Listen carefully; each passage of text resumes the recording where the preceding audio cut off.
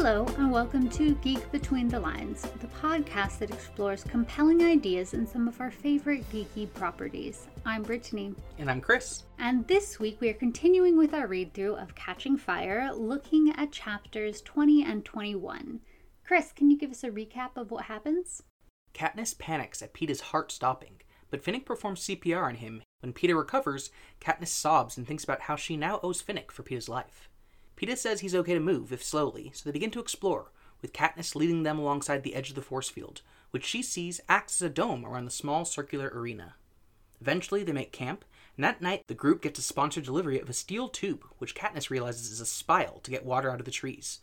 As they sleep, tone chimes 12 times, then lightning hits a tall tree. After a couple more hours, fog rolls in towards their camp, which begins to blister their skin and attack their nerves and muscles. They flee, but have to carry Mags and Peeta. When Katniss can no longer carry her weight, Mags kisses Finnick and then voluntarily runs into the fog, falling and dying immediately. The other three continue to run, falling just outside the fog's territory, then crawling down the beach to the water, which painfully sucks the poison out of them. After they heal, Peeta goes to use the spile on a tree, but when Katniss and Finnick go to help, they see that there are scores of monkey mutts staring down from the tree branches, who attack as soon as Peeta looks up at them.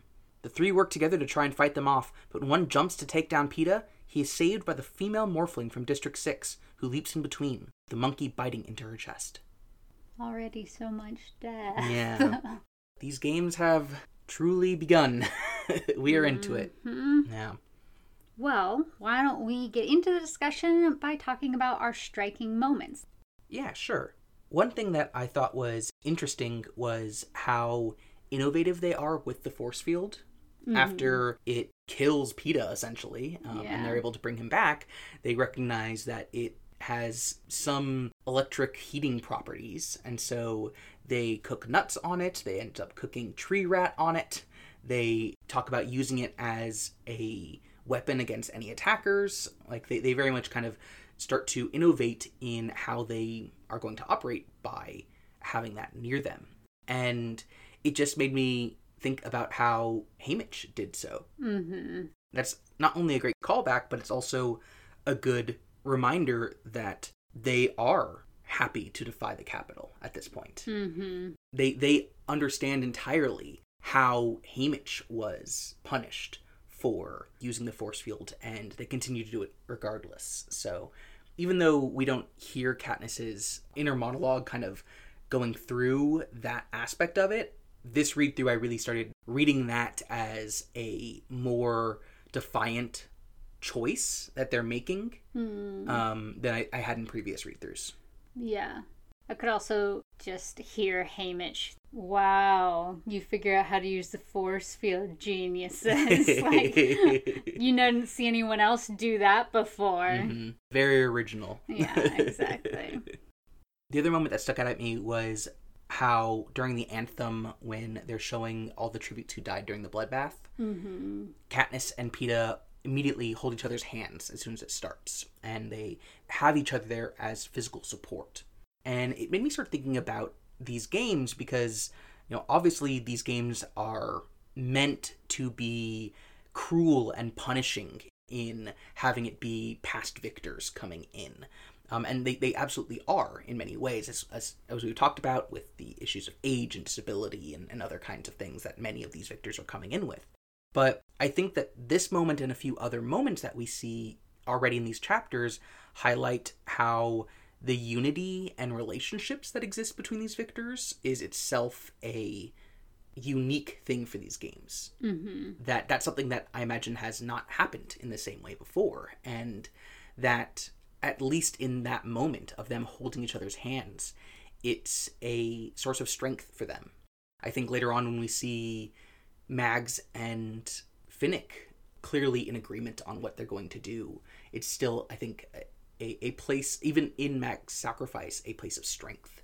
That they have that kind of unity that, I just don't think you would see in a different games, or in a games that didn't have these victors who know each other, who have built relationships, who have just a different history than most tributes do going in. Yeah, so just some interesting new thoughts I had while reading. But what about you? What are your striking moments? So something I was just noticing is the stakes and the rapid pace of the Quell versus the 74th games. Because between the extra powerful force field, the fog, and the monkey mutts, Pete almost dies 3 times in less than 24 hours. Yeah. That's just so many times compared to the other games. I mean, 4 times if you consider the bloodbath, which is a deadly time for everyone. He could have died if he didn't get out of there. So yeah, it's just a lot of near-death experiences. Totally. Yeah, and really, a death experience. Well, yeah, there's that too. But like, really, he would have died all of the times if he didn't have really both Finnick and Katniss there to help him. So yeah, it's just so much is happening already. Where in the last book, Katniss was alone for several days. And so, yeah. Yeah, the first piece of action she sees is seeing Peeta with the career pack and... Betrayal! Exactly, and just, like, being upset about it on her own for another couple of days. There's the fire, but, like, the mutts don't even come into it until the last few chapters. I was also thinking about how kind of friendly their alliance is, even despite Katniss being so wary and thinking about several times killing Finnick now. Because when Peeta figures out cooking the meat with the force field, they all give him a round of applause until they quickly stop when they remember where they are. And it's such a sweet little moment that they already feel like a group in a lot of ways. Like, let's celebrate this smart way of cooking our dinner, you know? And then also, when that first anthem plays and it shows everybody who had died, when Katniss is thinking about who's still alive, she mentions the 4 careers, and she doesn't put Finnick and Mags in with them. Yeah. So she already doesn't think of them as the careers, which is, just interesting, and I think is contrary to her logic of they could still kill us, I'm gonna have to kill Finnick and stuff. But I think in her feelings, she feels a sense of camaraderie with them. Yeah. Also, something that was interesting that I noticed this read through was Katniss's braid getting damaged, because in this book, the fog damages it. In the 74th Hunger Games, the fire damaged it.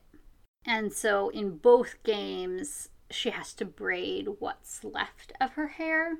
And with you pointing out in the last book, her hair being in its braid and how her feeling more like herself when she's leaving the capital and things like that, and that her braid is linked to part of her identity. So I was wondering if there's something symbolic about that in both games being partially destroyed. Ooh, yeah, I like that. That's a really good point. I never thought about that before, but I didn't either until I was reading this time. I was like, her hair's damaged again. Yeah, that symbolism of her ties to her life in District 12 and her identity being damaged so quickly, and not by a fight with someone else, but by the games. The games, exactly. Like the machinations of the game makers. Yeah. So why don't we move into our From Another Point of View? This is a section where we look at points of view other than Katniss's. Yeah, I was first off thinking about those ear reconstruction doctors. Right. Who are now going to be interviewed and put on the air, and just what it would be like for them, you know, if their capital probably love the attention that they're getting, but also being like nonplussed about we didn't do anything and like how to say, how to gain that attention and like try to gain that notoriety, but also being bewildered by the fact that they just repaired her ear. They didn't, do something else about that. And so, yeah, it made me think about how all of these people who they're going out and interviewing, particularly the capital folks, are probably all putting on these big narratives, either hyperbolic or entirely fabricated narratives of how they were involved in the games and what that involvement entailed, and you know, kind of building up their own grandiosity and how much their work has affected anything, because they have that presence in such a public view. Yeah, interesting. I wonder if any of them would feel anxiety, though. What if people would argue that this is giving her an unfair advantage, or if any of them are aware enough of what's going on with uprisings and things like that, if they would think, oh no, would President Snow be upset with us if this is going to provide her with something that others don't have in the arena that could maybe help her make it out? Oh, now I'm just thinking about, like, how many people in the Capitol are, like, purposely damaging their ears because they want to have Katniss's super hearing. I don't know how this pen fell into my ear. I fell on it just please. The wrong way.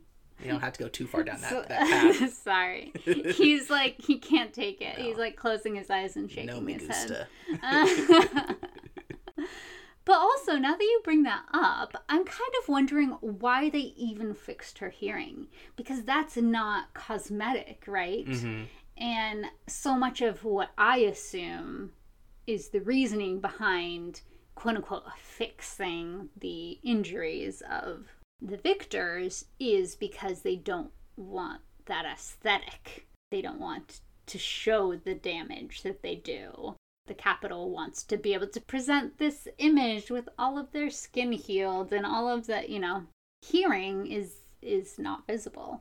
Yeah, that's true. I can imagine maybe even Haymitch advocating on it while she was still asleep and saying, you know, no, you need to fix everything, because what you going to do? Go on stage and talk about how she lost her hearing? You know, who's going to look good there? So, yeah, that's an interesting point. Yeah.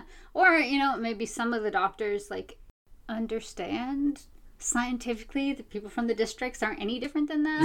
And they're like, yeah, let's fix everything that we can so that they, you know, at least have a slightly easier time on this front. Yeah. But, yeah, who knows?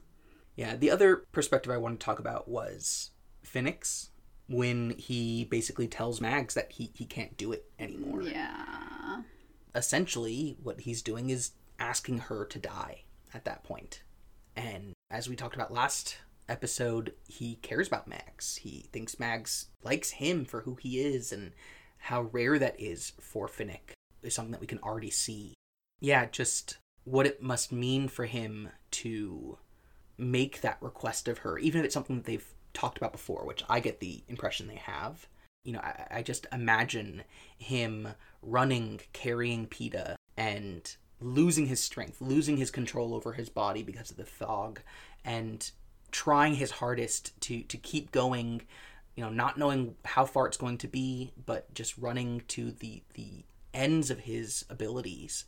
And then for Katniss to fall and to not be able to carry Mags, and for him to want so much to be able to carry her, him to want so much to be able to keep going, and just recognizing and realizing that it's not going to be possible, and they don't have enough time for, you know, to figure out a new solution. Mm-hmm. And so he apologizes, and yeah, and for her to have that goodbye to him, to kiss him, and then to go and die so violently, with, you know, losing control of her body.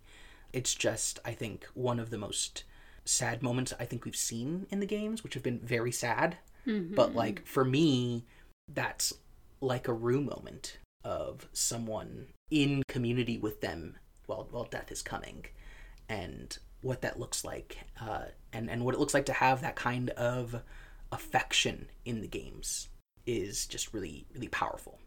Yeah, absolutely. And on that line from last episode where he said, Mags is actually one of the few people who likes me. Yeah. So to have one of the few people who actually knows him die, but also the wisdom of both of them to know he shouldn't try to carry them both or they will all die. Yeah. Yeah, that must be such a painful decision that you have to make so quickly. Mm-hmm. Yeah, poor Finnick. Oh, Finnick. What about you? What perspectives did you want to talk about? So what I was thinking about is Haymitch, as he's seeing his friends and acquaintances die this time around. Like, it's always a terrible experience for him to be a mentor in the games, but not only for him trying to keep his tributes alive, but then also knowing that he might not be able to do that. On top of that, people that he cares about, people that he knows, maybe some of the only people he's allowed himself to get close to as they gather together every year. Yeah, just how difficult that must have been. And then he sees Peeta die. It's only a few hours into the games. And he must be panicking, and he must be so stressed. And I don't know if he knew what Finnick was doing either. Yeah. Like, he must have gone in knowing both of them could die. Either maybe one of them will die, plus all these people I know. But, like, actually seeing it happen and so quickly must have been surprising to some degree. And I was also thinking about him collaborating with the District 4 mentors, coming to the decision to wait to deliver the spile right after the anthem, because that would be a difficult time, particularly for Mags and Finnick, seeing all of these other people that they know and they've known for years, and knowing that they died. Because I'm sure that they had the funds before. Katniss, Peeta, and Finnick would be the highest support gathering tributes in these games. And so they must have had the funds. And especially after Peeta was resuscitated, I could just see, like, fans just, like, going down there and throwing money at the situation, you know. There's definitely a significant portion of the Capitol that just wanted to see Peeta and Finnick lock lips more. It's true. And so that choice of waiting, I think, as just a very, very small act of support, of something to get their mind off of seeing these people that they know in the sky. Yeah. I was also kind of picturing Effie being beside herself with the stress of the situation and crying, especially when Peeta dies, and then as she thinks that they're going to die time and time again, because they almost do. And Haymitch just, like, trying to tune her out and kind of wishing that Cinna was there to support her and, like, field her questions, and, you know, which I kind of assume maybe, I mean, Cinna and Effie were both in the Capitol, and I kind of assumed that last games they were able to interact with each other in a different way than with Haymitch. Yeah. Also, Haymitch not wanting to go down thoughts about Cinna either, but then having Effie probably asking Portia and the prep team, like, has anybody seen Cinna? What is going on? Why is he not here? He was here with us last time. While Haymitch just knows, and he has known since the second that wedding dress transformed into the Mockingjay, that he would have been executed for it. And trying to ignore that in the midst of all of this death and sadness and stress, and trying to keep these people alive, but also with such a small arena, there being so little he can do at the same time. Yeah, that also makes me think about how he would react when he sees Peeta's Mockingjay pendant. Okay, you're making it harder for me to keep you alive. But also, it is good for the uprisings. Exactly. Yeah. Which is another moment I love, that Peeta's like, is it okay that I'm using your Mockingjay? Yeah. And also by asking, bringing attention to the fact. Oh, Peeta. Another point of view I was thinking about is a little bit of a spoiler, but I think only till the next chapter.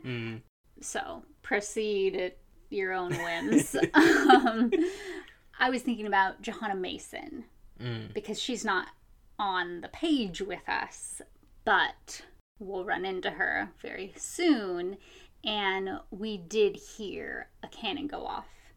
And that is Blight, who was from her district, because she says that he's died when she runs into them.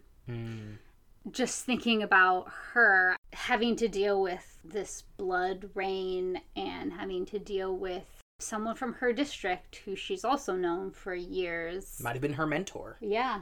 Him dying and her making the decision to stick with Wiress and Beatty even when she doesn't seem like she has a lot of affection for them.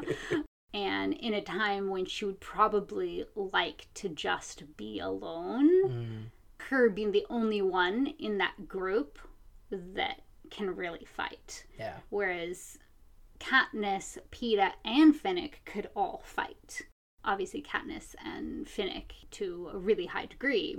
And so Mags was the only one who couldn't. Yeah. But with Johanna, she's the only one. After Blight died, yeah, she's just alone with them. So, yeah. Just how lonely and scary and frustrating the whole situation would be. Yeah, we know that Johanna can get angry easily. And so I can imagine her being very upset at the entire situation and particularly having to do so in a way that is isolating as well. Yeah. And the last one that I had is a spoiler. So if you haven't finished the end of this book yet, you're going to want to skip 3 minutes ahead. So I was thinking about Plutarch Heavensbee as the head game maker, watching all of this happen and knowing that he has to try to also keep Katniss alive. Well, not just Katniss, but the others too. Yeah. But especially Katniss, while not seeming like he's doing that. And with all of these other game makers who are not, that's not their aim, you know? So I was thinking about him waiting for Finnick to resuscitate Peeta instead of firing a cannon. Because he died. Yeah. His heart stopped. And I remember actually the first time I ever read the book, knowing that there was something weird going on with that situation. I was like, what is happening? Why did they not fire a cannon? Like, why would it just not already be, okay, well, we're sending in the hovercraft because he died? But I, couldn't figure it all out. But thinking about him having to justify that to the other game makers, and maybe even President Snow, making up that it's all for the entertainment and I didn't want to distract from this dramatic moment. Exactly. Yeah. And how much more will the people in the Capitol love seeing Finnick save Peeta's life? Like, they love both of them so much. And because Peeta will be here longer, it'll make it even more heart-wrenching when he dies later on for Katniss or vice versa. And maybe even a conversation with Snow saying that it'll be even better now that Peeta's alive again and that Finnick saved him for when Katniss turns and kills Finnick. Because he saved Peeta for her, and then she turns around and kills him, and that'll help dismantle her as a hero even further. So I was just thinking about, managing all of those fronts of what's going on, and you have it set up a certain way, but is there little bits of wiggle room of how quickly you have this fog proceed down the slope and things like that? Because it's not just whoever lives, as long as we do a good production, that's my job as a game maker. He can't be in that mindset. So there's this whole other level of stress and strategy going on that must be a lot. Yeah, and something that he can't show people either. He has to, really bottle up. Yeah. Yeah. And have, like, all sorts of justifications for whatever he's doing. But why don't we move into our touch points? This is where we talk about things that we see in the book chapters and how they correspond to things we see in our own world. What do you have? Yeah, so I just have one this week, and that's how the fog reminded me of chemical warfare. Yeah. Yeah, so chemical warfare, it's considered a weapon of mass destruction. I think a large part of that is because it, like the fog, is essentially turning an environment against people. And it's a war crime. And it's a war crime. And it's a way of attacking that has no distinction between civilians and non-civilians and military personnel. And it typically is going to have repercussions that last far beyond the conflict that's a part of.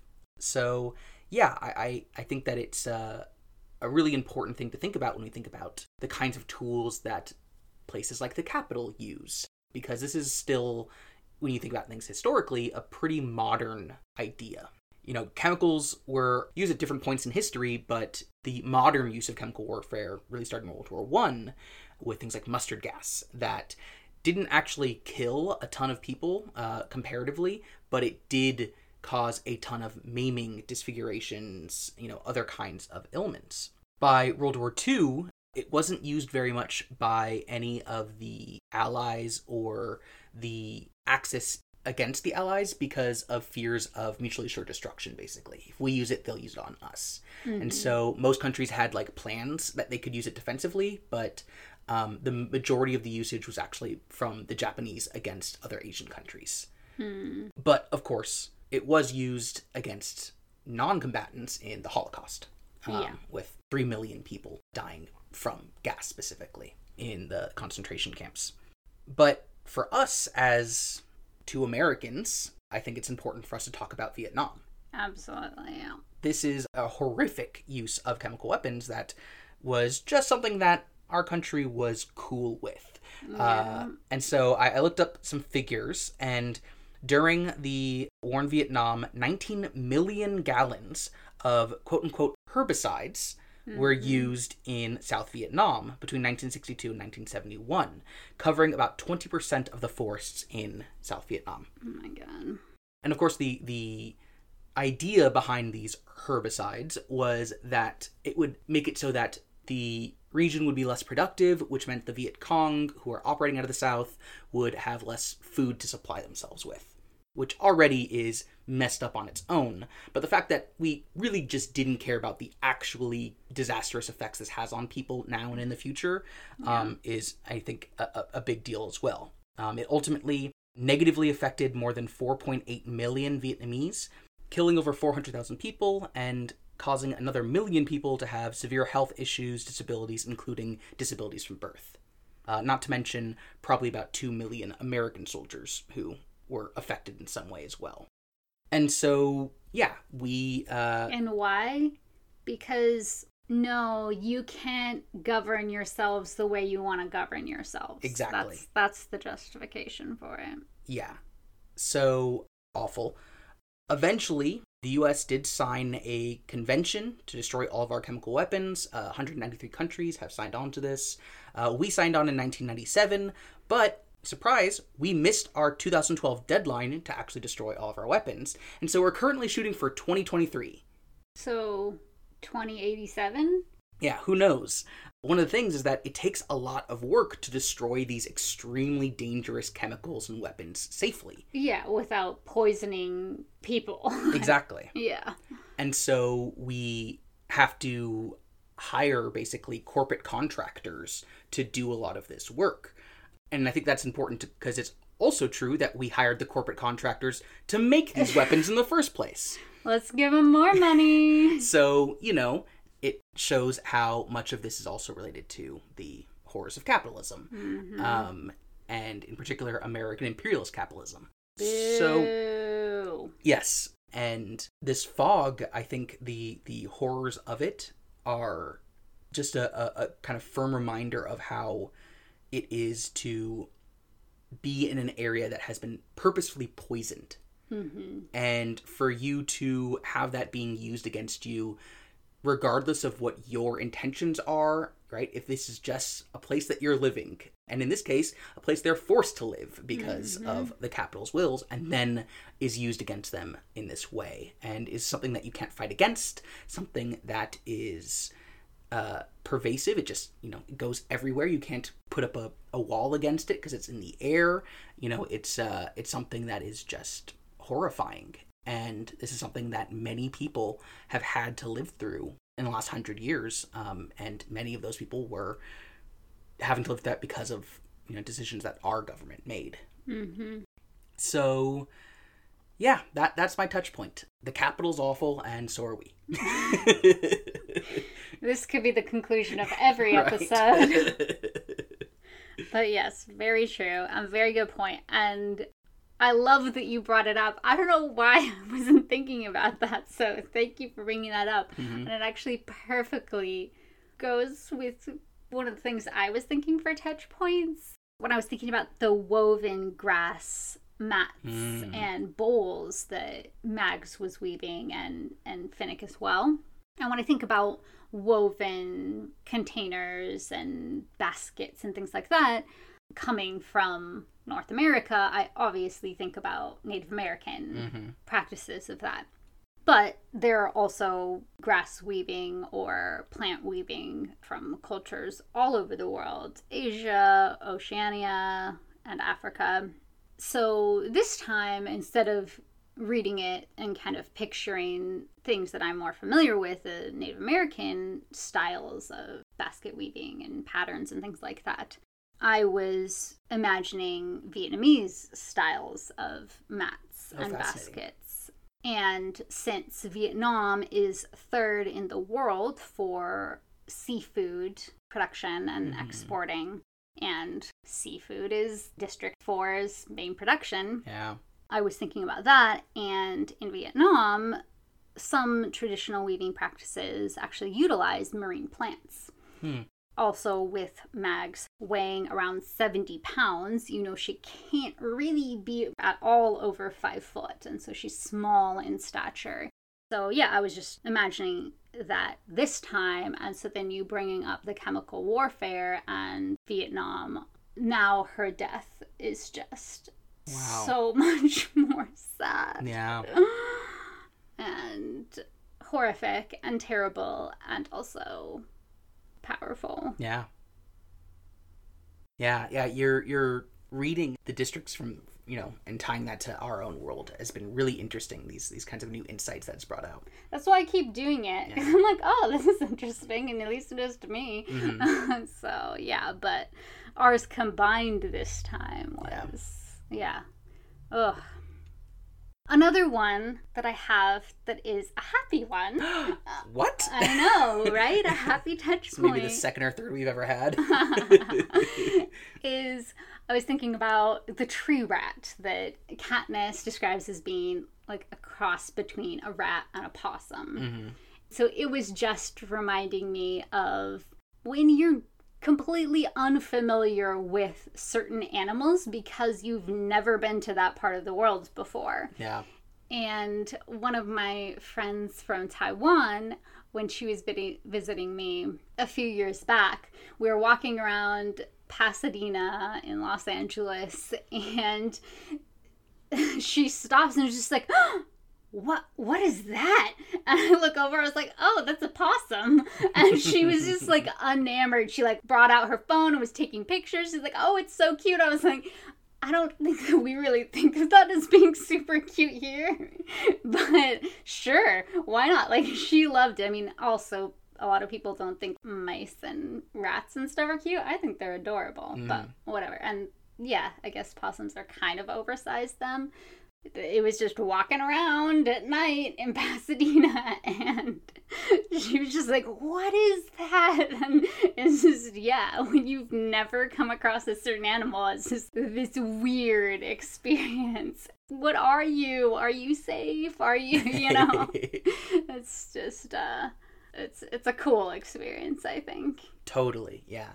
Funnily enough, what comes to mind when I think about that are monkeys. Because when I was living in Japan, monkeys were just around. And, like, sometimes... They're just annoying pests. Exactly. They're like raccoons to us. Yeah. Only even better at getting into things. Yeah. Even creepier because they look a little too... Look at their hands. We don't like that they have those opposable thumbs. But yeah, so sometimes I'd just be, driving around my town and there's just a bunch of monkeys in the road and they would just stare at me and I'd have to drive around them because what am I going to do? It's a monkey in the middle of the road. They're not scared of you. Exactly. But yeah, like all, many of the other American teachers and I would, especially the first times we see them, be like, it's a monkey. Yeah. What? And then my students were always just like, yeah, they're monkeys. Like, Yeah. oh, so? And it's like, oh, that's right. North America is basically the only place in the world that doesn't have monkeys. Until the Hunger Games. Yeah, exactly. Yeah, that's hilarious. Yeah. Well, on a happier note, why don't we move into our wonderment section? Something that we're kind of chewing on or some unanswered questions that we have from these chapters. So I was thinking about how viewers in the capital and viewers in the districts see Finnick doing CPR on Peeta. Because has anything like that ever happened in the games before? The idea of anyone giving CPR is probably fairly rare. It's not like there's a CPR station in the training center. It's not a skill that is readily provided to most tributes. But especially giving CPR to someone from a different district. I can imagine it maybe being done to someone from the same district, but from someone, even an ally from a different district, I think is probably not a common occurrence. And so, yeah, I can imagine the capital kind of seeing this as, part of some narrative. I wonder what that would be, how they try to spin it, and how people try to kind of engage with that. But for the districts, I see this really as something that could be activating for solidarity between the districts and ideas of unity against the capital and rebellion. Absolutely. I mean, think about the different things that Katniss did in the last games that were fairly defiant of the rules of the games, and how Peeta wasn't trying to save himself and things like that. And then here, I mean, this is arguably the most defiant thing that Finnick will ever do, possibly, because it's saving another tribute's life that could result in his death. Yeah. And it's coming from Finnick, who was a career, probably, and who in many ways is one of the most beloved victors by the capital. Some people probably see him as more like the capital than maybe they might see even other victors. And so for him to do something like this is, really powerful. I mean, if you think about the betting that's going on in the capital, that Katniss and Finnick have to be the favored ones in these games. Even though there's a lot of people who could pose strong threats, they are just gonna get the most sponsorship. Totally. Maybe if some people thought Katniss has been a little too defiant or something, that might bring it down. But then other people was like, she's pregnant, it'll bring it back up. So it's a huge deal to not only bring someone back who's not from your district, but who now you're having 2 from 12 against you, 1 from District 4. I mean, talk about stacking the odds not in your favor. Oh, Finnick. Oh, Finnick. What about you? What are your wonderments? One is just why the bloodbath took hours. It's just such a sad thing. And I don't know if the game makers could have had any sort of hand in it, like prolonging the deaths of certain people there, or if even some like, I'll sponsor you and Obaria if you kill some people, but like in a way that they'll slowly bleed out or something, like to prolong the drama and like the emotion of all of these victors who dying. I don't know. The other one didn't last hours like that. So That was a question I had. And another one was, what info do the mentors get about the environment of the arenas?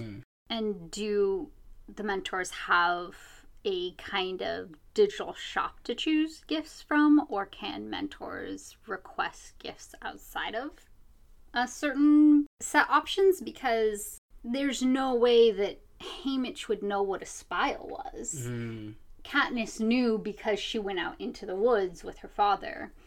And even so, it was so rare and so long ago that it took her a while to remember what it was. And so, yeah, I'm just wondering what that process is like. Is there a certain, like, kind of digital catalog where you can, like, choose different things and, like, have a little description? Or do you literally ask, okay, well, the game makers are talking about there's water in these trees. So then Haymitch just goes up and is like, how do we extract the water? Whatever tool would let us do that. You know, I just kind of wonder about that process, because if it's just ask for anything, you'd think it would have to go through a review process and then be approved by the game makers. So you'd think some sort of digital shop would be easier. But then, yeah, there's parameters. So, yeah, I don't know. Yeah, I think I find that fascinating, too, that what that process is like. Totally. And then it would be really fascinating if any mentors have ever I could particularly think of Beatty or Wyrus being able to know, oh, you could use this and this other thing together to form a more helpful device, you know, whatever it is. Absolutely. Yeah, if you could, like, layer gifts and stuff would be interesting. But yeah, why don't we go into our intentions section to close this episode out. And this is where we take something from these chapters that we want to take with us into our own lives. Yeah, so I was thinking a lot about Mag's sacrifice and how impactful that was, but also how important it was that she made that choice. Yeah. And we talk a lot about agency on this show, and I think about that historically a lot. So I guess my, even though I don't in my day-to-day see people making such extreme sacrifices, you know, people do sacrifice for one another, for those they care about, whether that's sacrificing time or money or you know, energy or whatever else it is. Certainly I can think about, like, my mom making sacrifices for her kids, and some of my friends who've sacrificed for me when I've been in a low point or whatever else it might be. And my initial reaction to that is always like, no, don't do anything for me. Don't put yourself out in particular. The idea of you putting yourself out feels like I am taking advantage in a way or what have you. But especially looking through the prism of Mag's decision, I feel like me reacting that way isn't of itself a way of negating their agency, because it's saying that they're not making this choice of their own free will. And so my intention is basically to be more accepting of sacrifices that people choose to make for me. And is this an elaborate way to ask me to sacrifice for you? No, it's not. But yeah, to accept the things that people do give for me, and to think about it through that prism of respecting their choices. Yeah, that's nice. Yeah. What about you? What's your intention? I was thinking about Katniss being confused by Finnick saving Peeta's life by resuscitating him. Yet she and Peeta automatically, without discussion, pour salt water on Finnick to rid him of the acidic fog. They could have let him die instead of saving him, and that's what she's so confused about. But it never crossed Katniss's mind. We're in Katniss's mind. It never crossed her mind to just let Finnick die. Yeah. Even though he would have without their help. So I just kind of appreciate, even though it's coming from a sad source, the fact that Katniss doesn't have expectations that she puts on others. And so every act of kindness or help is a gift. She obviously has the unhealthy paradigm of feeling like she owes people back. Yeah. But she still recognizes it as something that they did for her. And as they're running away from the fog, even thinks like, oh, it's so good that I did not kill him earlier. Like, we would not survive without him, you know, and she has a thankfulness about her there. And so I think my intention is just not having expectations on people for how they will act or how kind they will be or things like that. Not to say that you don't hold anybody to any sorts of standards, not that, but then being able to hopefully be in a more grateful, celebratory place when it does happen. Yeah. So just maintaining your greatness. No,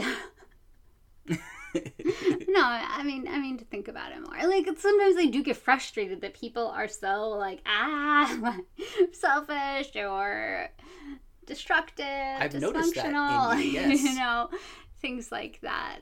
And obviously you don't want them to be that way, but, you know, you don't always know where people are coming from either and what they have available to give and their resources and stuff as well.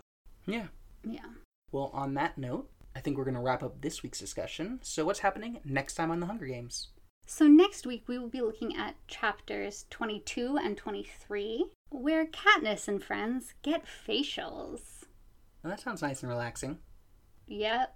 Really stressful 24 hours and then spa day. Mm-hmm. Yeah. Okay, well, that is going to wrap up this week's episode of Geek Between the Lines.